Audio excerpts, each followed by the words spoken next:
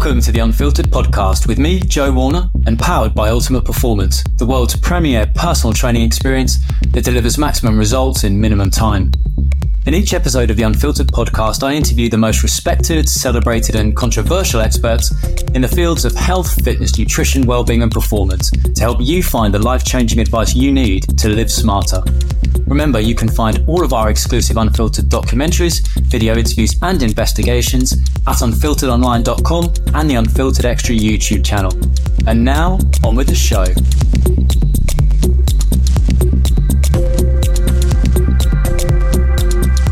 I'd love to talk about the elite study that's been running now for 11, 12 years. Where do you think the most interesting breakthrough is going to be in terms of genetic component of athletic performance? Do you feel that we're close to getting there, or are we still some way off? I mean, it's fascinating to study people at the absolute range of what is possible, to think about the most extreme biology. When we look around the world, whether we're looking at the largest trees or the biggest whale in the ocean, when we look to humans, what we're seeing is the extreme of the ability of a biological system to perform. And in order to perform, in order to move muscles and move a body in time and space, you have to be able to deliver fuel, you have to be able to deliver efficiently and at the absolute maximum velocity. And so all of the systems you can think of, your heart, your lungs, your blood, and the exercising muscles themselves, of course, have to be in absolute top condition. You can't really have a weak link in any of those systems. So the premise of the elite study is that if we find the people who are at the absolute limit of human performance, then all of those systems essentially have to work at a very optimal level. And that we might find, pretty likely, and what we're starting to find, is that in one of those systems, they operate at a super maximal level, almost superhuman level, in order to take them to that elite status. It's a fascinating model to study, just to learn about biology. But our aim really at the end is to be able to understand the most elite human performer so that we can help those who have disease and those whose systems are not working well. When you think about those with neuromuscular disease, where the brain and the muscle connection isn't working, or those with a weak heart, those with chronic lung disease, or people who are just frail, we can help all of those people by learning from the biology of the most elite in our society. One of the most interesting things that I've learned about the study so far are the different genetic components in different populations behind the elite performance. Is that something you were expecting, or has been a complete surprise? And what does that mean when we're looking at not just elite sport and performance, but general health and disease prevention and all the other things you just mentioned? Yeah, I mean, global diversity is really what underlies the power of our study. And so tapping into that is really something that we've really tried to do from the beginning. But of course, these athletes are hard to find. And so there aren't very many of them out there. When you're looking at, initially we were looking at 0.0001% of the population. We've broadened that a little bit now, but we're still looking for rare specimens wherever they are found. I think the fact that humans like to compete is helpful. And many different countries from around the world compete, of course, in Olympics and other events where they are testing themselves in a variety of ways against others. So tapping into that is really interesting. I think you asked if we were surprised. I think at some level I'm never surprised by human diversity, but I think that we've been surprised to the extent to which we've had kind of a concentration of certain groups in this very elite performance. And that's kind of a fascinating cultural question. To what extent is that because in certain countries, certain sports predominate? Is it because certain sports happen at altitude and others do not? Is it because there's a cultural element to do with activity in daily living, or just the fact that competition is something that is sort of fermented, if you like, through youth at times when people are changing physically and really testing each other? So the likelihood that the person who really is the fittest, fastest, or strongest actually appears out of the group. So I think that we, as part of the study, we celebrate diversity in every way, and we try to maximize the power, statistical power of that diversity for the discovery of genetic findings that will help those with disease. The idea of personalised medicine based on genes and genomic sequencing has been around for a while. How close are we to it being a reality, to being rolled out? Because the cost has come down dramatically and made it affordable. But how close do you think we are to seeing it rolled out on a national or global level? Yeah, I think we're there. but we're just at the beginning. So it's not necessarily perceptible to everyone yet. You're right, the cost of sequencing a human genome has come down dramatically. The Human Genome Project was the $3 billion to sequence one. It wasn't even one, it was like half a genome. It took 10 countries 10 years to do that. And now, as in 2023, you can sequence a human genome for $100. And I often use this analogy of a Ferrari because there's something else that's pretty fast and pretty expensive. You know, I used to drive past this one on the Ferrari garage that is just up the road. And certainly, the $350,000 for that Ferrari is beyond my budget. But if that Ferrari dropped in price as much as human genome sequencing has now dropped in price, it would cost 1 cent. You know, so you're talking about $350,000 down to 1 cent. And the power of then that data is what becomes important. Because it's great that it's cheap. Sometimes it can be fast. But what can we do with it? And that's what personalised medicine really is. So the genome is having an effect daily on the lives of people with rare disease, rare genetic disease, people who have maybe struggled for years to get a diagnosis. They have a conglomeration of symptoms that don't make sense. They don't fit into a box. There's no name. There's no label. And they go from doctor to doctor to doctor with no answer, sometimes for years. And in the US, at least, they accumulate, more and more paperwork and higher bills. And that's a tragedy. But what we have now within the genome is just an unbelievable tool that is now, just a few $100s in order to potentially make a diagnosis in half those individuals. So as the first step along a road towards fully personalized medicine for everyone, the effect of the genome on rare disease has been just dramatic and is here today. So what are going to be the next obstacles? Now cost is out of the way. What are the big obstacles that have got to be overcome? Yeah, so really important question. Quality is really important, and that's something we've been harping on about for the last decade. There's no point having precision medicine if it isn't also accurate medicine. And so we need to be able to know that if you sequence a particular gene, that the letters that you are reporting out of your sequencing pipeline really are truly correct. So that's been important. But actually, we've made enormous strides as a community in the quality of genome sequencing over the last few years. Now we're able to sequence very long DNA molecules as well, which is not obvious why that would be better. But if you think about assembling the genome, once you've sequenced it, you basically are breaking it up into sections. So if you think about a jigsaw with 10,000 pieces, that's pretty hard to put together. If you think of one now with 10 pieces, even I could do that. And so long-read sequencing is a new technology that's really helping us move the quality and accuracy of genome sequencing to the next level. So then where does it really start to affect regular individuals, if you like, everyone else, the people who are fortunate not to have a rare disease? And I think that's what's really exciting just about the next few years. Personalized medicine is really going to come to the doorstep of almost everyone. And it'll come there in a couple of different ways.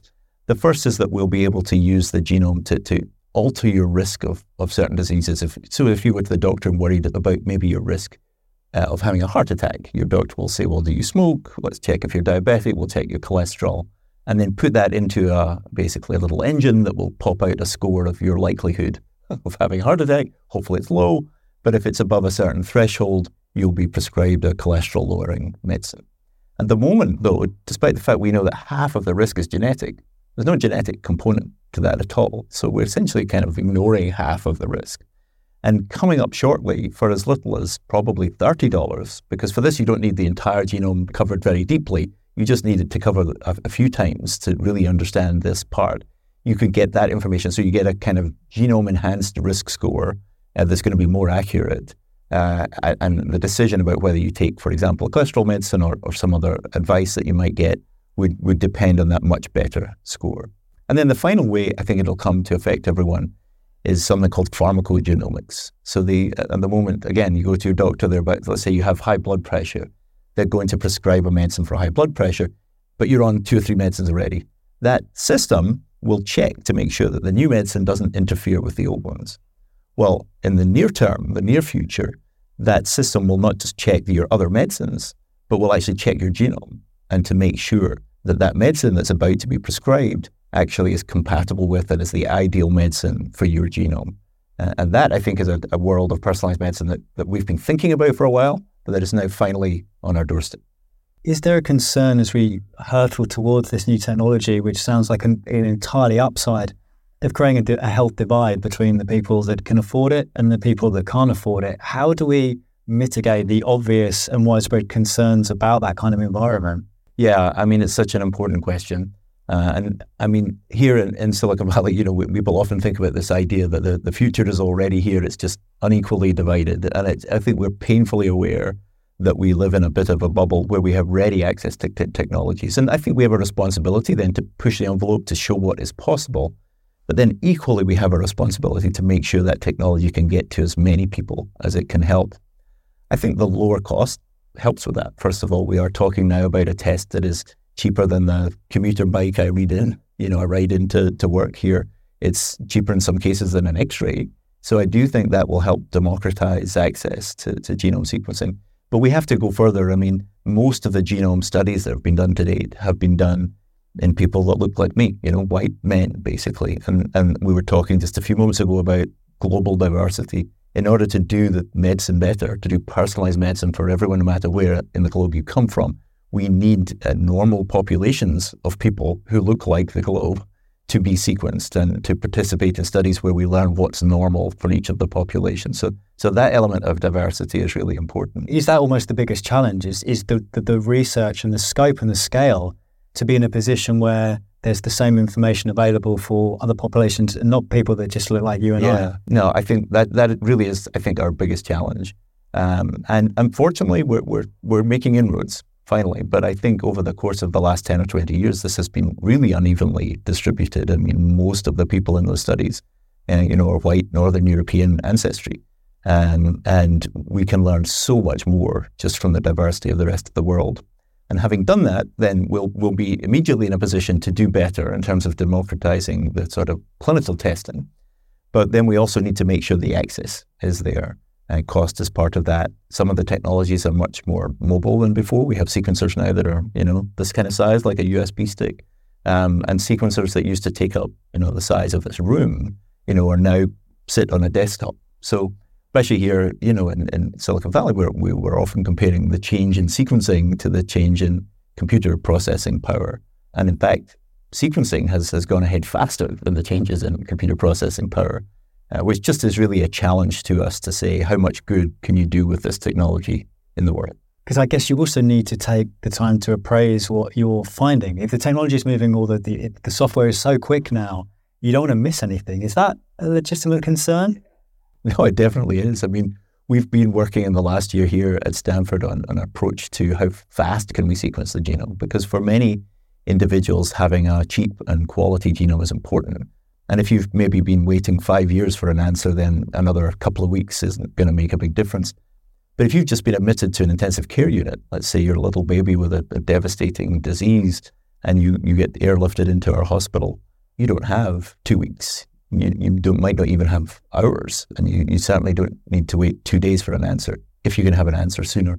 We know that in those kind of situations, possibly maybe half the time, the answer is genetic. So you don't want to be waiting even 2 weeks. So we've been working on a method of essentially sequencing as fast as anyone ever has. And we now can sequence a genome in about 5 hours. So we've gone from essentially $3 billion to $100, but we've also gone from 10 years down to 5 hours. And we'd like to be able to push that even a little faster. One of the other big concerns around this area is the ethical concerns around insurance and preferential treatment, other concerns around this. How do we stop this becoming a problem when we're talking about vast amounts of personal data? And I would want to have complete ownership of that and not let that information sway how I'm treated by businesses, by governments, by anyone.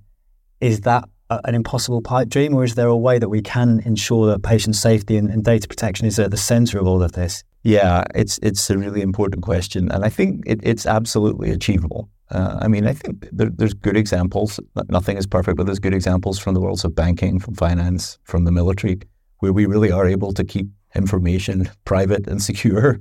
And the thing that's different maybe about health is in the hands of the people who it belongs to. And I think that many of us really have believed for some time that the answer to many of these challenges is to make sure the data is held by and stored by the people to whom it belongs. And that was definitely a pipe dream in the days when we were holding a BlackBerry or a flip phone. But when we hold essentially a supercomputer in our pocket, and there are 6 billion digital devices in the world, and even in developing countries, many of those phones are the equivalent of supercomputers just from 5 or 10 years ago. And so when we have a world with that much compute, then it's no longer essentially a fiction to be able to say that people could hold their entire genome on their device and share it with whoever they wanted. Now, of course, it doesn't have to happen through a device in your hand. If it's in the cloud and operated securely, and there are secure tokens that you control, then I think it's absolutely possible to keep that information private. But it should also be portable, because if you're on vacation somewhere and you need to go into a hospital and your genome is relevant for what the treatment you might receive, you want the people in that rural hospital in whatever continent you're in to be able to access the information they want. So maybe that's an argument for having it on your phone, but it's certainly an argument for a kind of global information flow. That part of having information secure is also having it moved securely to where you need it to be. And so we have been thinking and trying to create solutions for each of those issues, and they're definitely related. A couple of the key takeaways from your book centered around patient education and understanding, and also greater collaboration between researchers, clinicians, and patients. Why is that so important to you? Why do you think that collaboration and education are almost the centerpiece of how this technology is going to revolutionize the world? Yeah, and I think part of it is just what you said yourself. It's moved so quickly that most doctors now were trained in an era when the genome wasn't something that was readily available. Just by definition, it happened really quickly over the last 5 or 10 years. So education, of course, the young people who are coming through medical school and coming through nursing school and genetic counseling school, that's really important.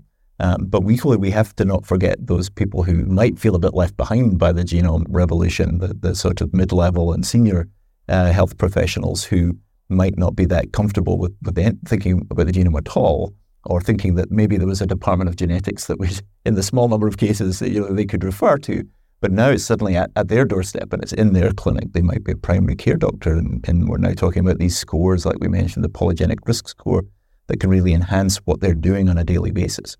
So education, really important part of that. And I think, again, probably reflecting the same thing, that speed of movement. It's really fun and fascinating to be in a room where we're doing something maybe for the first time, and where we've lined up the people who are really the scientists who helped develop it, like a new algorithm, a new computer method of finding a particular variant in the genome. We're not going to be able to just throw that immediately over the wall to the clinical side. We're going to need the people who developed it in the room with the clinicians and with the computer scientists. And so, as a self-described geek, my young age happens also to be a doctor. I mean, those meetings are amazing. Just the chance to sit in a room and listen to the best people in each of those domains, the people who really understand the sequencing technology, the people who have studied computer science and do data for a living, but then also the bedside team are all there basically looking at the data together, trying to make a decision. And that's a new way of doing medicine. That wasn't something that I was expecting or taught to expect when I was in medical school. But it's an incredibly exciting way to do medicine, because I think we can bring solutions and answers to people who were not able to have them before. Finally, if we're going to look to the future, 5, 10, 15, 20 years' time, what's your idyllic view of how all of this technology is implemented? What does the world look like in 30 years' time in your dream scenario? Well, maybe even sooner, but maybe like 10. Right, wow, okay. But I think, well, yeah. So one of the things is that, first of all, a genome for anyone who wants it anywhere, regardless of your ability to pay. That has to be number one. And then a secure environment that sits in the background, and it needs to be seamless. It shouldn't be, data and computers and artificial intelligence shouldn't get in between the doctor and the patient. They have to sit in the background and get out of the way to be able to allow the human connection between the doctor and the patient to be even enhanced. So then these genomes are there, but they're in the background, seamlessly connected, secure, and able to make connections so that inference can be drawn. One of the things that happens a lot, someone with a rare disease is found to have a variant in a given gene, but you can't make the diagnosis yet because they're the first person who's ever had that combination. But what often happens is someone in another part of the world has also presented with similar findings and that a variant in a similar gene. At the moment, there's lots of examples, including in the book that you mentioned, where people, someone bumps into someone else at lunchtime, gets talking, and then they realize that they have, two patients with the same condition. That shouldn't be left to chance. So this repository of genomes securely held can be tested in the background, and diagnosis can be made automatically. So I think that's one part of the future that's very exciting for personalized medicine and genomic medicine. The other part is that increasingly digital devices are part of our lives, and they should also be in the background. But the ability to monitor, for example, your heart through a smartwatch is pretty new. And there's no reason why that shouldn't live in its own world.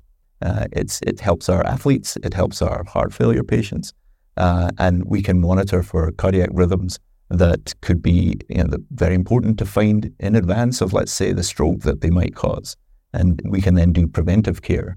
So I see this world, and maybe, like I say, it might only be 10 years away, where anyone who wants a genome can have it, and where people, again, it would be their choice, can use digital devices that connect to their genome, that understand the risks of which diseases they're most at risk for, tune the computer methods of their watch, for example, to pick up early Parkinson's disease or to pick up atrial fibrillation, that rhythm I was just referring to, and that data information flow is pretty seamless. And what that leads us to, I hope, is a moment where we get ahead of disease. We essentially can let people know in advance what they're at risk of, allow them to make the appropriate behavioral choices to try and maximize the chance of avoiding it, maybe get preventive therapy, but allow us to be sort of really just proactive in getting ahead of disease. I think that it's a sort of futuristic world, but I don't think it's as far away as we might have thought. And how optimistic are you that it's going to be the best case scenario and all the things you hope for are going to be realized without any of the potential negative effects? I'm an optimist by nature, as you might gather. And I think, but we have to be aware of the downsides, and we have to be thinking about them at every step. I think if we do that, if we can also get ahead of those, then I think there's a very good chance we get all that benefit with very little of the downside. But we need to be wary and ready to look at both those elements in order for success to occur. When it comes to the amount of data that an individual is going to be potentially sharing, we want to do that securely. We want to protect an individual's data. What are some of the downsides of us not being on top of this problem, not having a firm grip of it? What kind of scenarios might we be encountering? Yeah, I mean, it's really important to consider that. And certainly in the US, one of the things that we are concerned about is the fact that people have to qualify for health insurance. People have to qualify for life insurance. And of course, there's a long form to be filled in. And ultimately, you're asking a company to give you a product that you pay for. So to an extent, they get to decide who gets it. So one of the potential downsides is that information that is stored somewhere securely about you, even if it's perfectly secure, you could be asked to provide that information, and perhaps it shows, and one example might be that your genome has revealed that you have an early risk of Alzheimer's disease, and that might have significant implications for your life insurance or your health insurance policy. Now, thankfully, in the US, we actually have some protection for that through something called the Genetic Information Non-Discrimination Act. There are equivalents in many countries around the world, but it's not absolute. And it has some holes that other states in the US have managed to fill. Provides a good example of if this kind of data gets in the wrong hands, it can be used for nefarious purposes. Now, I think we should be very attentive to securely storing the data, but that's an example where you can be asked to provide it. Essentially, if you have a genetic predisposition to a disease, you could be asked to reveal that, and then potentially not have access to health insurance or life insurance. The Genetic Information Non-Disclosure Act prevents that for health insurance, and for employers, they're not allowed to ask. But the life insurance industry built an exception. So the life insurance industry actually is allowed to ask about a genetic predisposition. At the moment, they do not, but you could also imagine a situation where they might use it as a discount, reveal some genetic element that you've discovered about yourself, and we'll give you a discount. And that, I think, is a slippery slope to somewhere that we really don't want to go. It sounds like more than half the battle is, as you said, trying to anticipate potential problems before you get to the point where they are a problem, but obviously there's always going to be a situation where you can't anticipate everything. Ultimately, where is responsibility going to lie for those unforeseen problems? How essential is it that those are fixed quickly, and how do we coordinate a response to make sure that we don't go down some of the routes you just mentioned? Yeah, I think it's really about being aware. And I think this is a challenge not just for genome technology. It's really a problem for any new technology. The regulatory agencies just can't move that quickly. They're usually underfunded. They usually don't have enough people. And it's just too much to ask them to move at the same pace as an Apple or a Google or the companies with all the money in the world to push technology ahead. So then I think it's down to society, because I don't think we can rely on the regulatory bodies to do that. They're just not well funded enough. So then we as members of society and as part of the community need to ask, and ask the hard questions, and need to make sure that people in ivory towers, as well as people in industry, are working together to provide clear guidelines for rolling out technology. And gene editing is a good example of that, where things, appeared to have gone a bit too far. The gene edited babies story that was really in the headlines for some time was an example where the whole world kind of recoiled when they realized that that technology had been moved in one country forward into human gene editing before we really felt that we were ready. And it's a good example of the fact that technology is hard to keep in a box, but unless we keep really far ahead and be really proactive in providing guidelines and making sure there's consensus internationally, then we may run into some challenges. I guess that's another potential risk is a rogue element, a rogue lab, a rogue whoever doing something that damages the entire field beyond repair. Is that something that keeps you awake at night? It absolutely does. And I think that was one example. I think the world moved very quickly to condemn that and to think about what we needed to do instead and where we needed to put the guardrails around. But we were watching that area carefully. And as you said, you can't prevent every rogue scientist or any rogue individual somewhere doing something that appears to be too fast, too early, and potentially dangerous. The hope is that it doesn't hold the field back. And as long as there's a strong community response, I think people will feel that they can trust scientists, they can trust doctors to do the right thing and only bring these technologies to the fore when they're really ready.